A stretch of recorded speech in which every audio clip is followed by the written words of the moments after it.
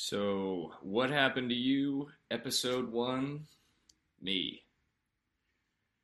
I met my friend. I'm gonna leave the names anonymous because he and I, he was my best friend, and we're actually still friends. I'll get into that later, but I'm gonna start from the beginning. We'll call him Jamie. And so Jamie and I met when we were about six. We were both soccer players and we lived pretty close to each other. We played on the same soccer team and we met just through sports. And so he and I like immediately hit it off. We both just liked a lot of the same stuff. And so we naturally started having play dates and spending time together and really enjoying each other's company. And there's a misconception with child molestation that a lot of people, I think, believe, which is that it just starts sort of randomly. And in most cases, that's not true. Most of the time, there's a phase before the actual molestation happens, which is called the grooming phase. And the grooming phase is basically where the molester tries to get close with the victim. There's a bunch of different things that happen in the grooming phase, but that's the gist of it, is basically making the victim feel comfortable around you and making the victim want to be around you. And in my experience, what that consisted of was basically creating an environment at his house, Jamie's house, that was extremely fun for kids. For example, when we would go over to Jamie's house, we could literally do anything. We could play video games for as long as we wanted, and that was a big deal because at my house, I was only allowed to play an hour of video games a day, which in my head was bullshit at the time. And I remember like getting mad at my parents and I mean, literally being like, why can't we go to, like at Jamie's house, we can do whatever. At Jamie's house, we're allowed to play as long as we want. And we were allowed to play whatever video games we wanted. I wasn't allowed to own T-rated games because I was, 6, 7, 8. I wasn't a teenager. But at Jamie's house, we could do it all, whatever it was. James Bond, Nightfire, phenomenal game. Basically, we could just be kids there without any restrictions. We could stay up as late as we wanted, and that's what part of the grooming phase is creating that environment that kids want to be in, and creating a rapport with the kids. I remember like just never wanting to leave in part because I really liked Jamie, obviously, and didn't want to not be around him, but also just because it was more fun to be there than at my home. And these are all things that the molester is aware of. He's creating an environment that is extremely fun and also very irresponsible and wrong in many ways. Like, before any of the molestation happened, we would go on this site called funnyjunk.com, which was sort of like, this is a long time ago, but I think it's still around. But at the time, it was basically like Reddit it was like a less sophisticated version of Reddit with like memes and like softcore porn. And it was my first exposure to this kind of stuff. And I remember watching it with Jamie and some of our other friends. And Jamie's dad was the one who was showing it to us. And he would stand behind us while we were looking at this stuff. And I remember in my head at the time being like, wow, this is so cool. Like, he just wants to hang out with us. Like, he's one of the guys. You know, he doesn't restrict what we do. Like, he gets us. Clearly didn't have a grasp of what was going on. But at the time, I didn't know any better. And I thought that that was pretty cool that we were allowed to do whatever we wanted. So, in addition to a making their homes fun to be at, molesters are also very strategic about how they pick their victims. They tend to pick people who are vulnerable, needless to say, people who they think aren't going to say something. And I think the reason that he picked me was because I was an only child, and I desperately liked being around. Like, I needed to be around friends because I was like a really social kid, but I didn't have any siblings to hang out with. So I was basically always down to hang out with Jamie. And I think being an only child also made me really want to have a best friend. And I remember, like, literally in my head competing with my other friends for Jamie's like best friend title.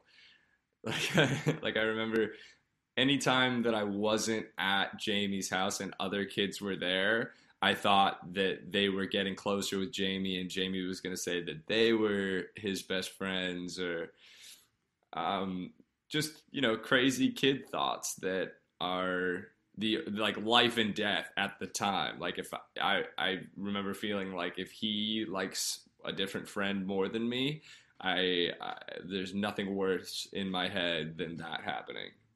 So these are all things that I'm sure Jamie's dad was aware of. It's very methodical, it's very calculated, and once, so these are all part of the grooming phase. And once they find a kid that they think is a good prospect, what tends to happen next is slow, gradual build up to the actual molestation. And what that consisted of for me was, so Jamie and I would play in these early morning soccer games, and we'd like to have sleepovers the night before, and then we would drive to the game. One of our parents would drive to the game with us, and it was super fun. And so we would have a bunch of sleepovers basically before every game. And it started out with Jamie's dad would come into the room and basically just try to wake us up. But it was waking me up first, and that just started with poking, like poking on the shoulder, you know, various different physical touches that are playful and not sexual initially, that make the kid feel like it's like breaking the physical barrier. Like, okay, this guy's touching me and he means it in a friendly, fun way. And so that's how it started. And I remember when I would wake up, he would say things like, "Oh, like basically like you win." Like, he turned it into a game where if I woke up from him poking me, then I would win the game, and if I didn't wake up, he would win the game. So again, I'm like 7 at this point, so I'm like, games, awesome. So I was on board. Hell yeah. I was winning that game. And the game slowly progressed with each night to becoming more and more sexual. It started with, like, he would just poke me in different places until it got to the point where he was poking my dick. And I remember, like, when this started happening was like around the same time that I started getting boners for the first time. So I would like have a morning wood, and he would, poke it to try to wake me up. And I remember feeling embarrassed, but also being like, it's just a game, like it's okay. And then that evolved into what he would coin the term as the wiggle game. So I was basically getting boners every single morning. So whenever I slept over there, I would have a boner when I would wake up, and he would come over and wiggle it. So that was the point where in my head I was like, I don't like this. I don't really know what's going on. I know that this is a game, and it's a game that I agreed to play. Not really, but in my head, I was like, well, I didn't say no, so now, like, once you don't say no initially, it's really hard to say no. So that was sort of how it all started. And in my head, I remember feeling like, okay, I don't want this to happen, but I also don't want him to be mad at me. I don't want Jamie to be mad at me. I don't want anybody to know about this. Yeah, so it's just insanely confusing and so difficult to process at the time. But anyway, that was the beginning. And then once that was established, that now he knows that I'm not going to say something when he's wiggling my dick, that's when he now feels comfortable doing more than that. So basically what happened next was he would come into the room and just full on, grab my dick without the game. It no longer was a game. He would just come in, late at night and was very much not trying to wake me up. And I remember at the time thinking to myself, why isn't anybody waking up? Like, there's guys in our room. And he was obviously very discreet about it. He was quiet. He wasn't trying to wake anybody up. But I felt like if I said anything, it would be, I don't know. It was just embarrassing. And I felt sort of like paralyzed, like immobilized. I couldn't get out of the situation. So things continued to escalate. He would go under my boxers or whatever I was sleeping in, full skin-to-skin contact. And it was always when we were at Jamie's house, obviously, and he would just lay next to the bed and do it. So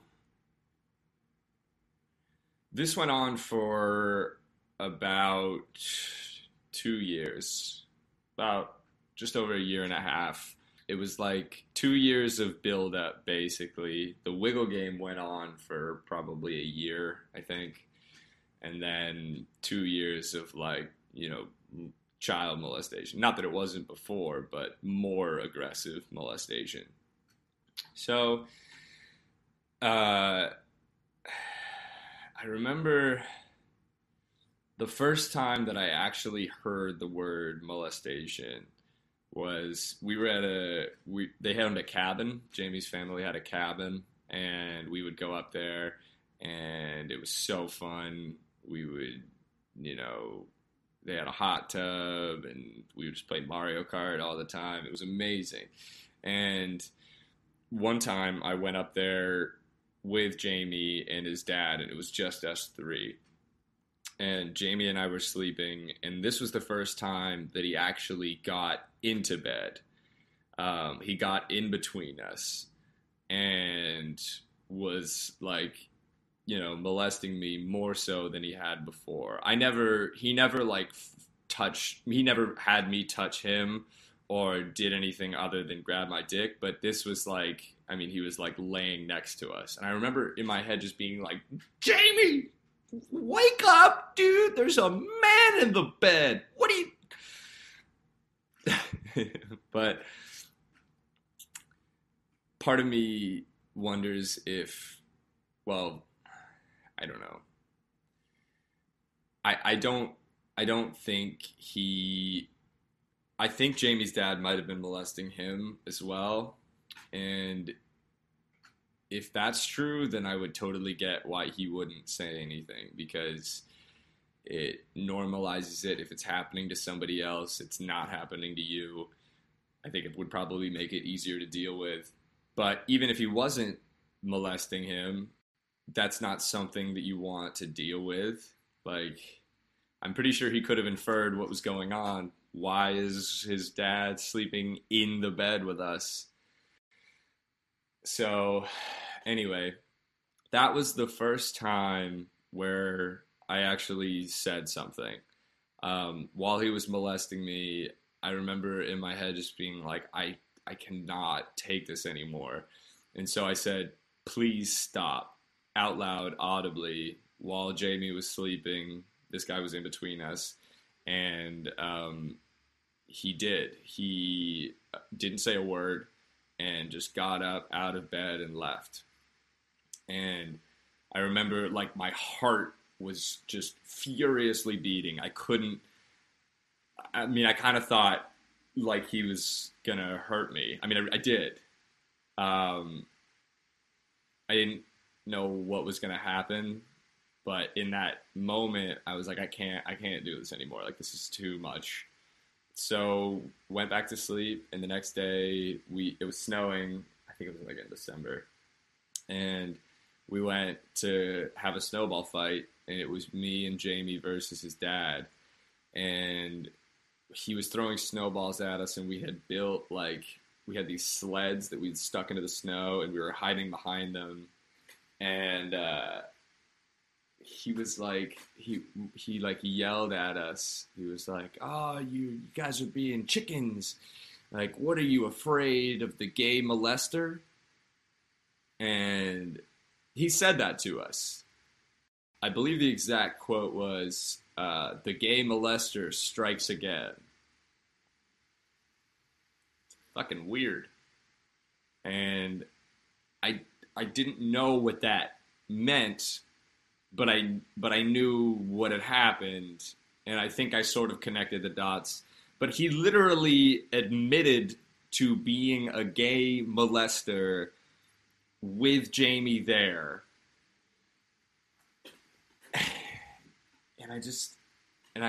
And I didn't know what to do.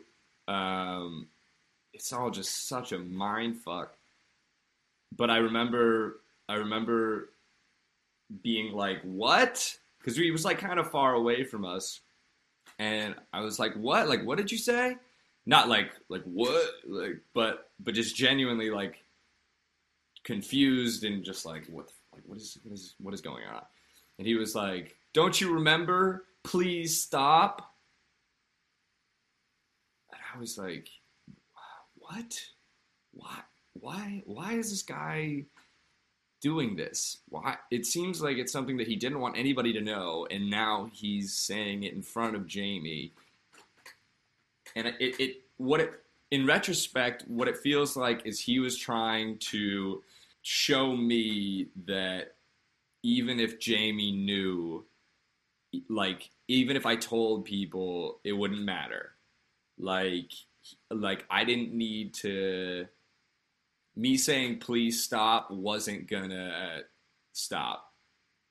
Even though we stopped physically last night, he had no fear of people knowing about it, or at least Jamie knowing about it, which again makes me think that Jamie was probably getting molested too, which is an even harder situation. I mean, your own dad. I don't know for sure, but yeah. So that was sort of the turning point in my head of like, okay, well, now I can have this guy stop. I can just say stop, and presumably he'll stop. But I could tell that he was angry. I mean, it was so palpable in the way. I mean, he was the gay molester strikes again. Like, what the? So I think we left that day and we went back, and things just sort of went on. I think he molested me one or two more times after that. I can't exactly remember, but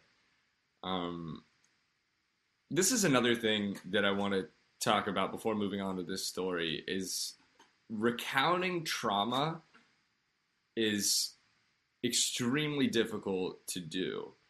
And it's a thing that all victims deal with, especially when the abuse is over a number of years. It's like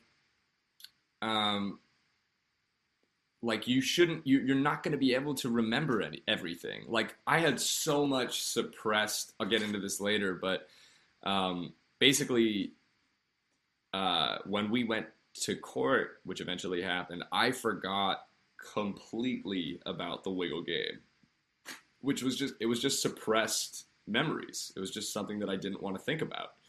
So yeah, it's important to realize that victims are not going to have, perfect memories about all of the instances where they got abused. Like, for example, in the Michael Jackson case, one of the main things that people who think he's innocent are harping on is that James Safechuck and Wade Robson, I think it was Safechuck, who said that he and Michael had sex in the train station in whatever year, but it turns out the train station wasn't built until the next year. And it's like, at the end of the day, the only people that know are the victims and the molesters. But if it was over like an 8-year time span. If he got 1 year wrong on that should not be surprising. It would probably honestly be weirder if everything lined up perfectly.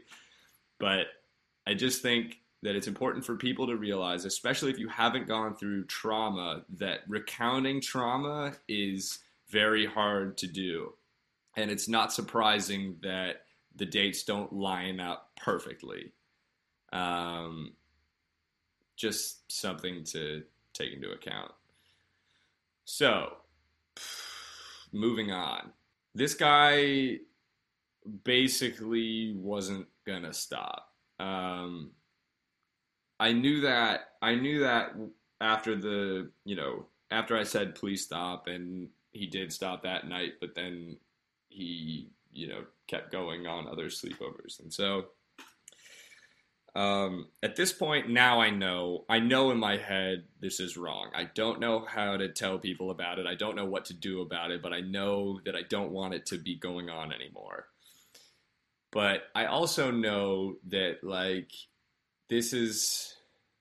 I know that if I say something that I won't be able to be friends with Jamie anymore. I'll have to tell people about it.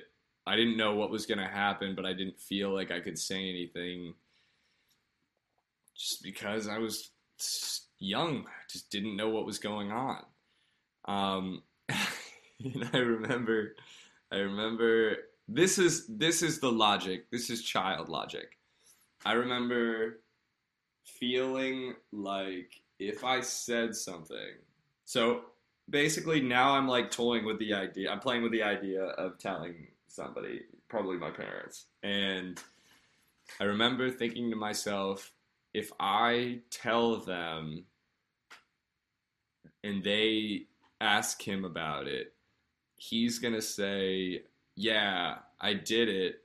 I touched Sebastian, but he had a boner during a lot of the times. He liked it.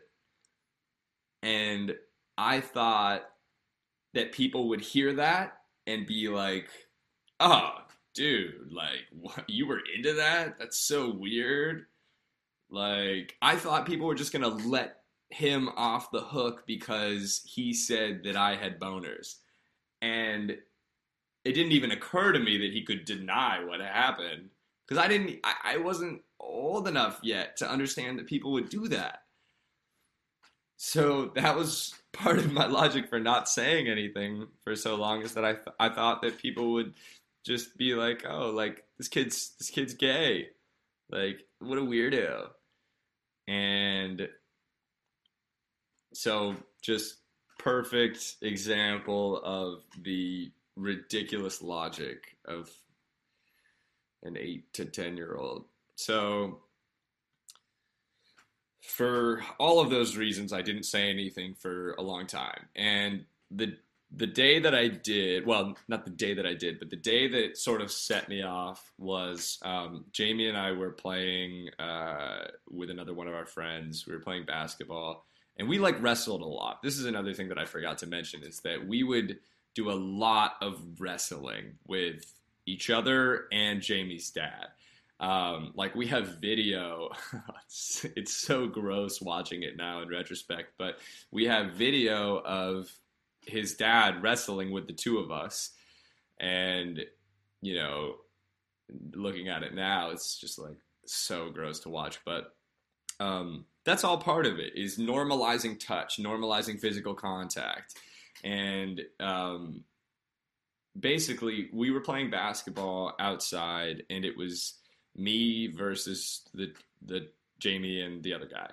And I was a year older than Jamie, but Jamie was like really sick at soccer, and so he was playing up a year. So, but I was physically bigger than him and the other guy, so they were on the same team. We were playing basketball, and his dad had molested me the night before.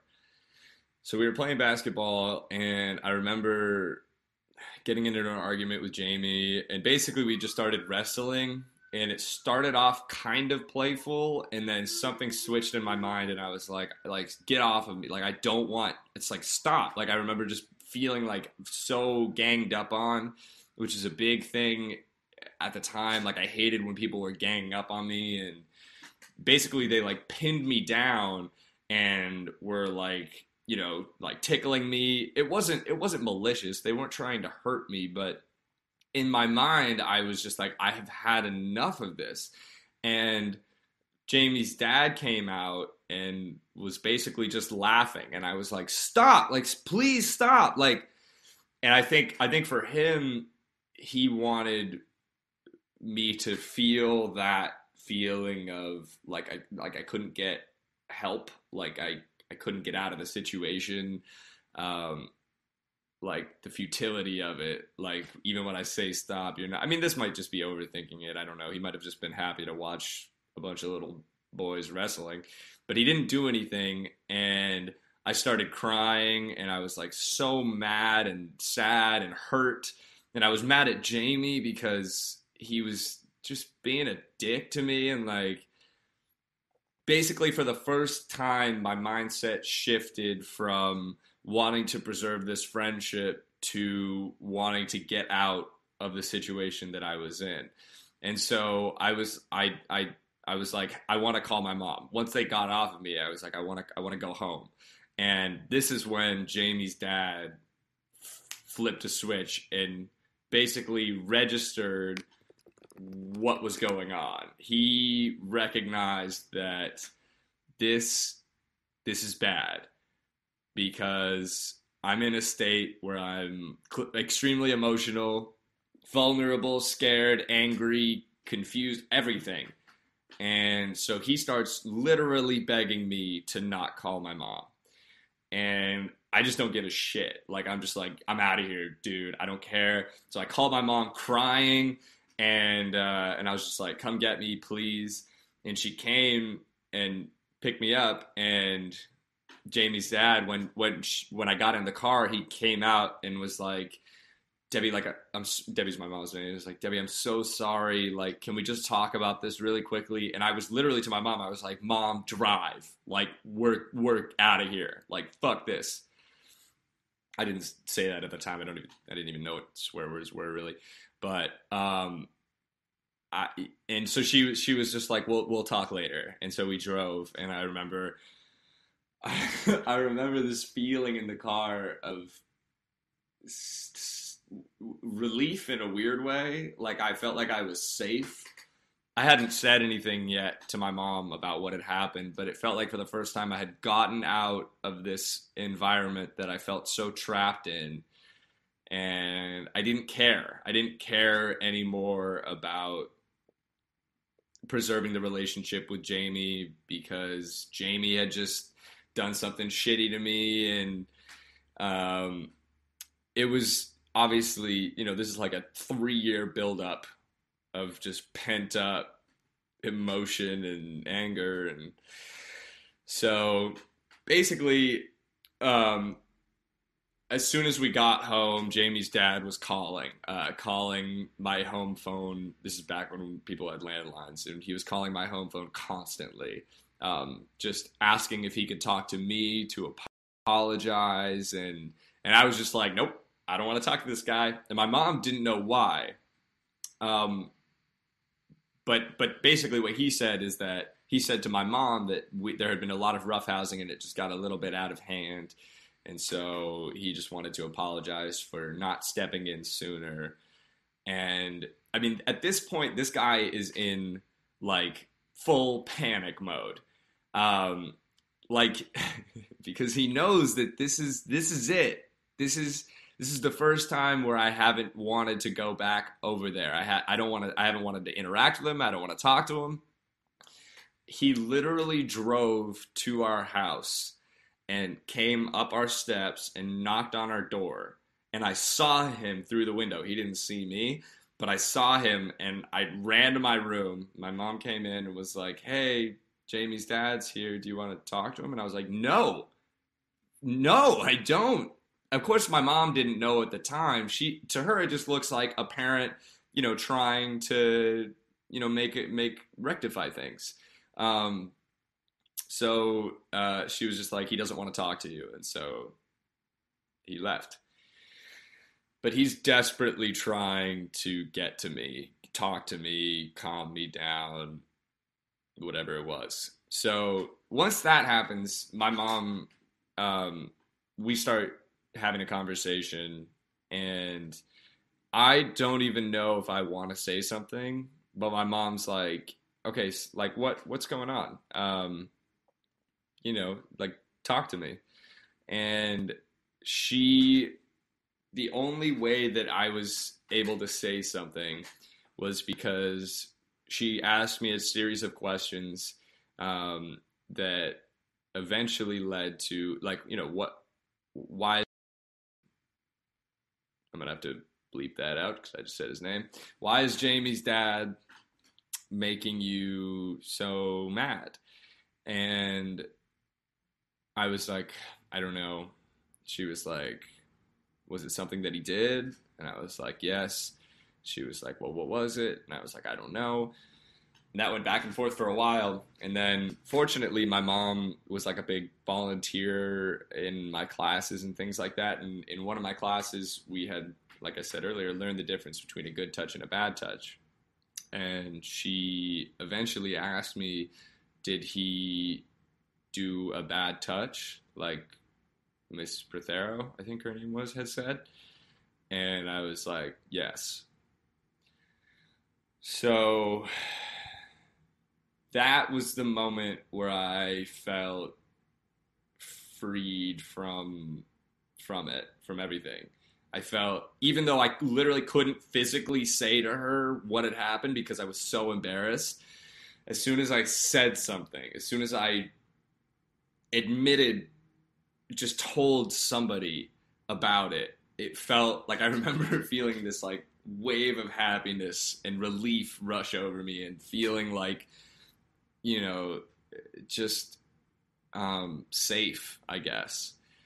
And I made my mom promise not to tell my dad because, again, in my dumb child brain, I thought that my dad was going to try to fight the guy, even though that's literally the last thing my dad would ever do. It was just what I thought. And I thought that Jamie's dad would win. But she obviously did tell him, because it's not, you have to. And they weren't exactly sure what to do, so they talked to an old friend of theirs who dealt with this stuff in the past, and she said, you have to tell the police. You have to report it. So we did, and basically what happens once somebody accuses somebody else of child molestation is they get he got jailed for one night. He had like $50,000 bail, I think, and he posted bail. And what was really weird about it, and this speaks to um, the fact that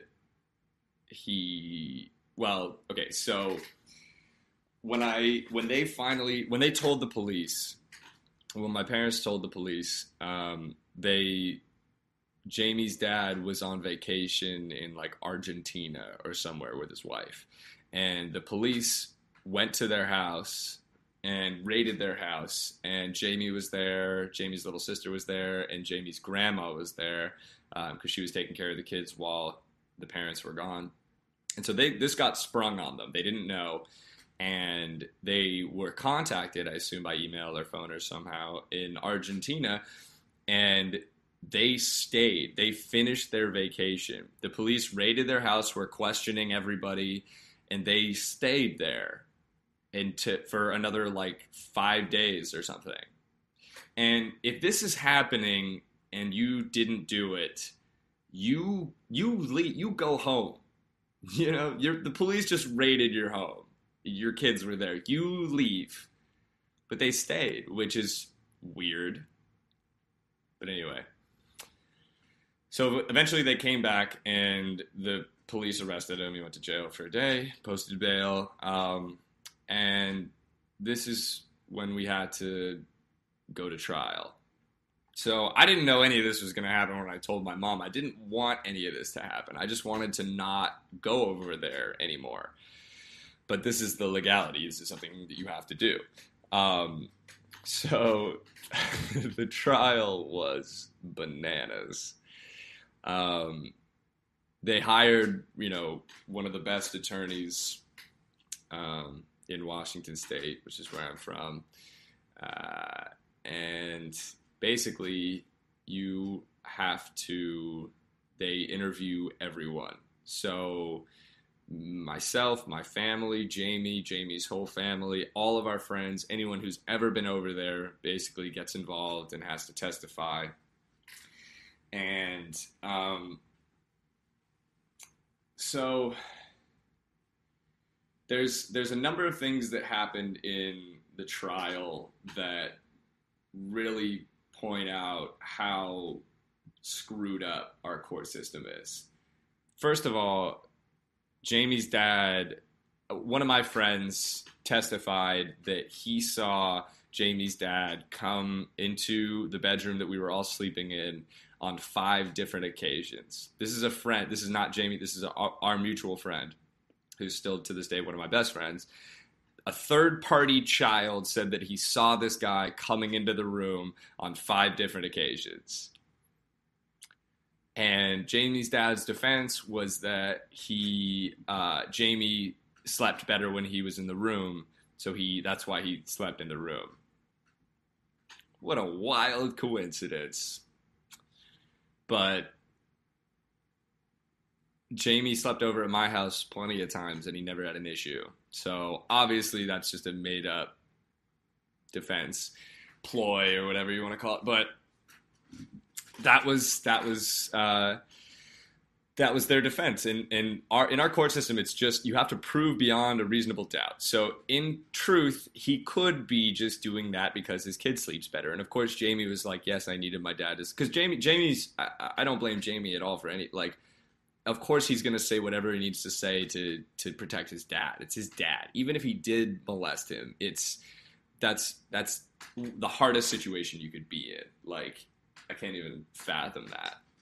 But so Jamie admitted he sleeps better in the room. So that sort of voids that point that my friend made, unfortunately. Another point that was made is that cabin that they had was really big. And there was a time when we went with like 4 families and we all stayed there. And all the kids were sleeping in like the living room area where they had set up these like little tiny individual beds. Um, and one of our friends' moms testified that she saw Jamie's dad sleeping underneath or like next to my bed, which was nowhere near Jamie. Jamie, I think was there were four kids sleeping there, I think, and I think Jamie was all the way on the end, and this guy was sleeping underneath my bed. She had just gotten up to go to the bathroom or something and had seen him, and he was asleep. You know, she didn't see him molesting me, but she saw him sleeping underneath my bed. So that was brought up in court, and I think that they just sort of dismissed it under the same umbrella of Jamie sleeps better when his dad's there. So any rational person can look at those two instances and be like, all right, this is weird. Like, this guy admits to sleeping in the room and this kid's saying he got molested. But anyway, so one thing I think I forgot to mention earlier was that I had actually told another friend of mine about the Wiggle game. I told him about it and I made him promise not to tell anybody. I remember, this is again, I knew it was wrong, but I didn't know what to do. And I just really wanted to tell somebody about it. And so I had told my friend, and this is before I think any of the molestation happened. It was, well, not that, I mean, it was molestation, but the real hardcore molestation hadn't happened yet. But my friend, being a good friend, hadn't told anybody. But when he was getting interviewed, when he was called to the witness stand, he obviously told people about it then. And he talked about what I had told him, the Wiggle game, everything that was going on. And during my pre-trial interview, where they have to interview everybody before you go on the stand, I didn't mention anything about the Wiggle game. And I didn't even remember it until I was on the stand. And my examination was like 4 hours. And it was like towards the end, after I'd said all of this stuff, and the attorney says to me, he's like, Sebastian, like, does the Wiggle game mean anything to you? And I remember like this like rush just down my body, because it was literally memories coming back that I had suppressed, that I hadn't talked about it not even once. I hadn't even brought it up at any point. And I remember that my head was spinning when he said that, because it's a combination of all these memories coming back and also feeling like, okay, how did I not, this now looks like I didn't, like I said this stuff, but I left out other stuff. Like I felt like they were making me look like I was lying by omission. And I guess in my head, it was like, it was a mixture, it was suppressed memory, but also feeling like, is that really significant when I'm telling you all of this other stuff that's way worse? I don't know. There was a whole bunch of irrational child logic going on in my head, but I remember feeling, okay, if I say this now, if I say, oh yeah, the Wiggle game, I forgot to mention that, it looks like I'm lying, it looks like I'm making it up. And so I just said, no, I don't know what that is. And unfortunately, you know, that I think was a big turning point in the case, because now there's conflicting stories. But it's also like, okay, I forgot to talk about more of the child molestation that happened. Like, I don't know. There was so much going on, and at the time, I thought I made the right decision by saying I didn't know what that meant, because I thought it would look like I was lying. I really didn't want that to be the case. But that's what this guy's job was. It's to poke holes in a child's argument. And those are the holes that they found. Like, I remember they were asking me about where Jamie's dad was when he was molesting me, and I was like, I said he was under the bed, but they went to the house during that raid and like looked at the bed, and it was like there wasn't enough space for him to fit under, and so they were like, like, Sebastian, like, can't you see that there's no way that he could have fit under that bed? They brought up like these fucking diagrams, and the bed is only 2 feet, whatever, or by this, or basically they were just like, there's no way that he could have fit under there. And in my head, I'm like, guys, like, I don't know if he was laying. It's not like I was looking over, I was just laying with my eyes closed, pretending it wasn't happening. Like, couldn't he just as easily? He could have been kneeling next to the bed. He could have been laying down next to the bed. Like, you're getting mixed up in these minute details that are detracting from the overall thing that was happening. And this is what defense attorneys do: is they just provide a little bit of doubt, even if it's totally irrelevant. Like, if somebody rapes you, does it really matter if they raped you, standing up or laying down? Like, it's you their whole job is to create a little bit of doubt, and that's what this guy did by showing that there were conflicting stories. My friend Tom, who was the guy who I told about what had happened with the Wiggle game, and then me saying, I'm not sure what that is. There were all of these tactics that, I was 10 when the trial was going on, maybe 10 and a half. And, I was so flustered. Like, I remember, it was 4 hours basically of examination. I think that's part of why I was able to do stand-up about it, is because I talked about it for 4 hours without anybody laughing. And, oh my God, I remember, this is sort of scattered, jumping around, but I remember when I first walked into the courtroom, Jamie's dad was there in the courtroom, and I hadn't seen him since that day where I left with my mom. And I remember my heart just started like viciously pounding. Like, why? I know, yeah, sure, defendants have a right to see the person who's accusing them, but can we change that for children? Just hypothetically, if this guy did do it, which almost always 100% of the time they did, especially in child cases, can we not have them be in the room? What the fuck? Let them watch a video recording of it. That was terrifying. Literally, I thought he was going to jump across the courtroom and just stab me with a knife. It was so scary. And to be on top of that, having to recount, this is like an overview, right? I got into some of the details, but like, holy shit. I had to go through every single instance, and I didn't even remember most of them. I just remembered the ones that were particularly traumatic. And I'm sure I suppressed a lot more instances. But I had to go through step by step what happened, how long it lasted for. It was a nightmare. And so after I finished my testimony, this is where the Heeley joke actually originated. My mom was there with two of her best friends, and we left, and she had bought me a pair of Heelys.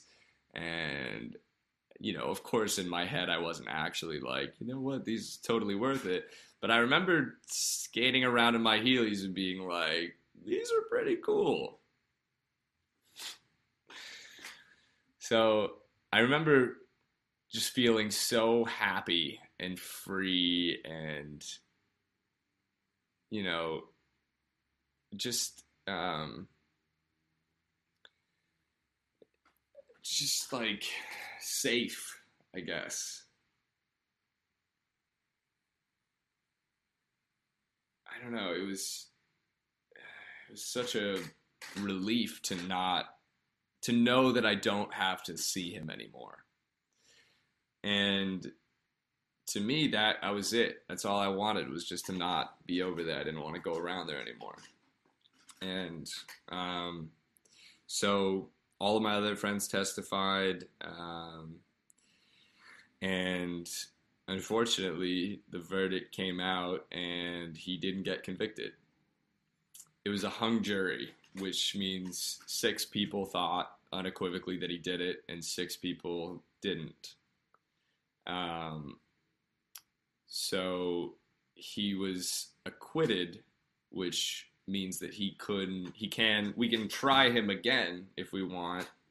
And that was a thing that the prosecutor really wanted to do. She thought that if we retried him, that he would get convicted. But I remember my dad asking me, like, is this something that you want to do? And I was like, fuck no, dude. Like, I don't want to do any of this ever. I just don't want to go over there anymore.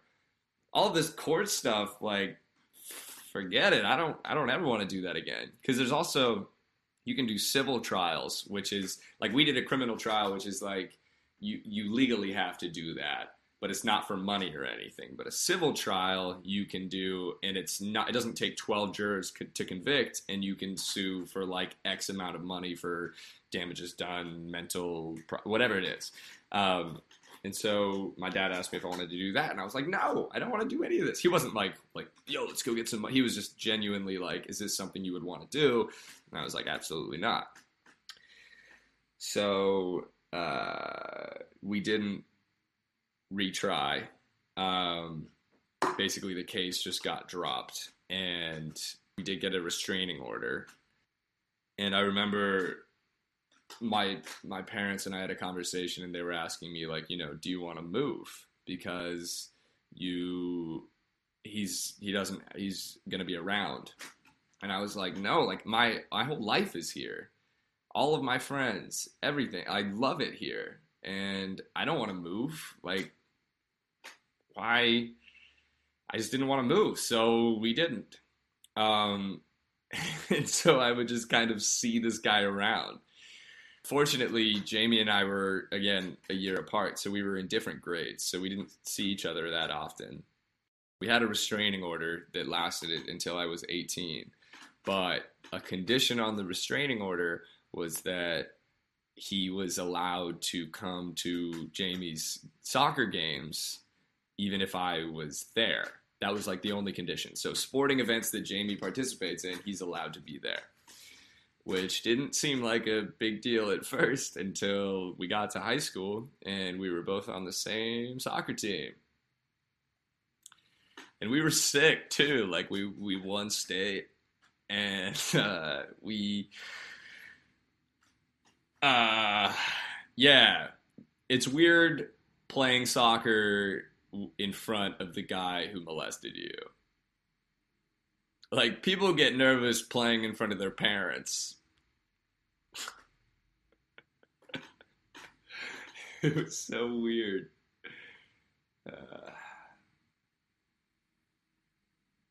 But I didn't give a shit. Like, it was I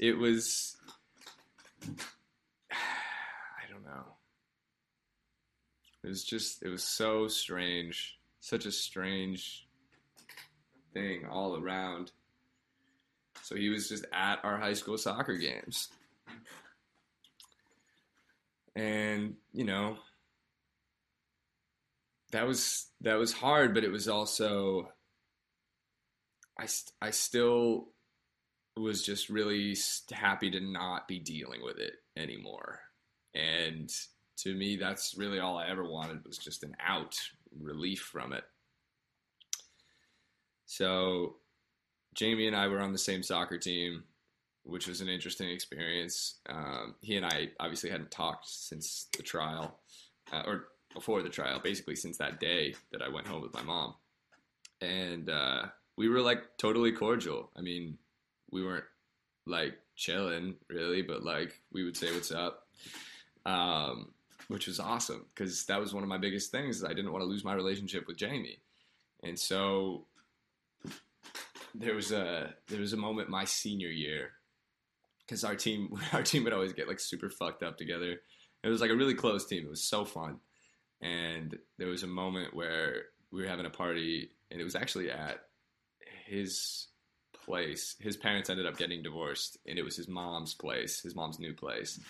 And we all went there. Obviously, I wasn't going to go back to his dad's place. But we were all drinking there, and I remember this. It was like right before I went to college, and he and I just had like a brief heart-to-heart that was just like, yo, dude, like, it's really cool that despite everything that happened, we're able to hang out. And it was just like, yeah, I miss you. And so yes, so um,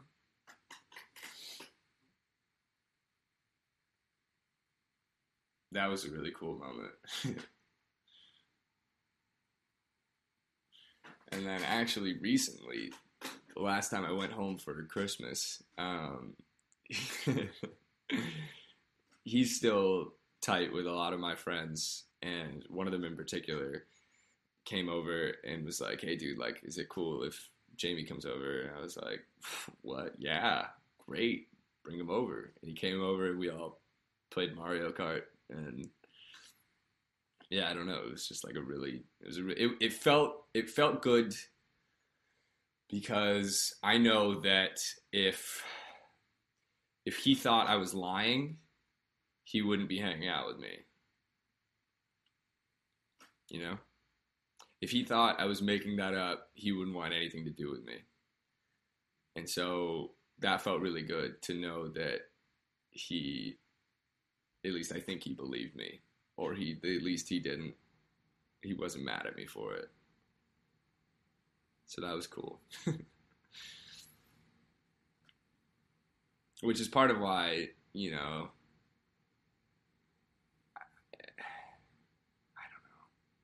there's so many intricacies in molestation stuff, dealing with children.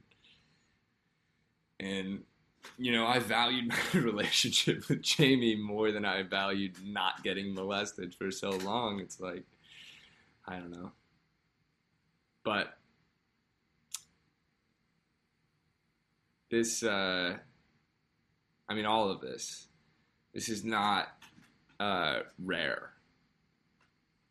This is happening constantly. And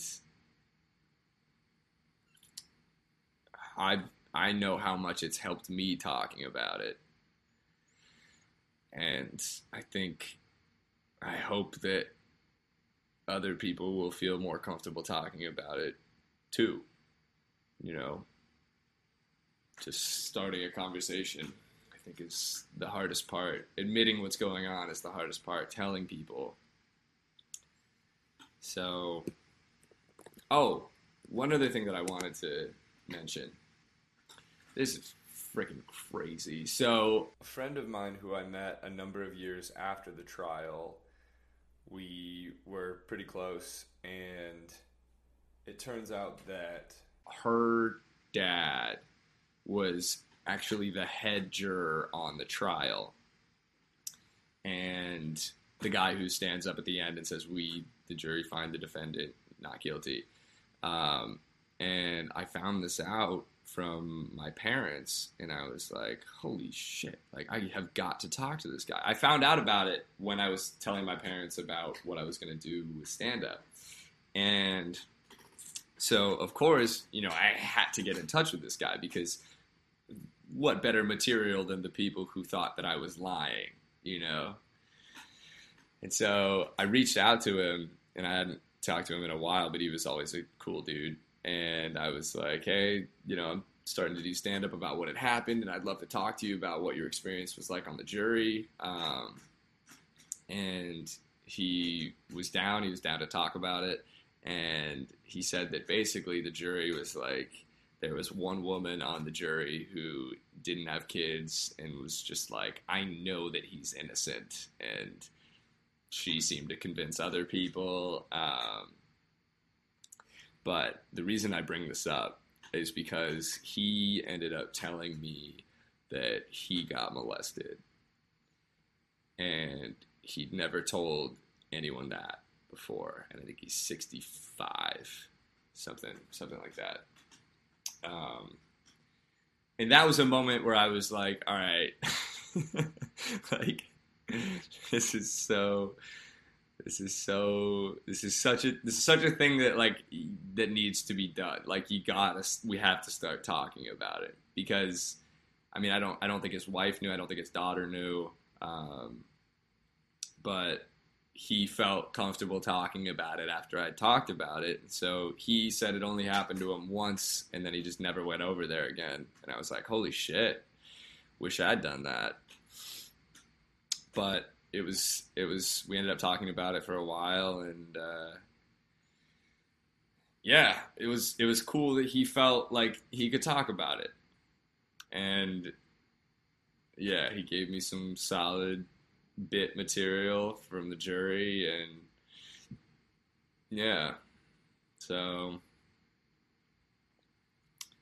it's everywhere. I mean, it's literally everywhere, and if we keep stigmatizing it, keep making it this thing that shouldn't be talked about, it's just going to keep going on. So, yeah. I think there were other things that I wanted to talk about. I'm sure there are. But if you made it this far, I thank you. I appreciate your time. I hope this was helpful. I hope that just fucking I don't even know what this fuck it. Yeah. Episode 1 in the books. So this is what happened to me, and I hope it was helpful. And yeah, see you in the next one.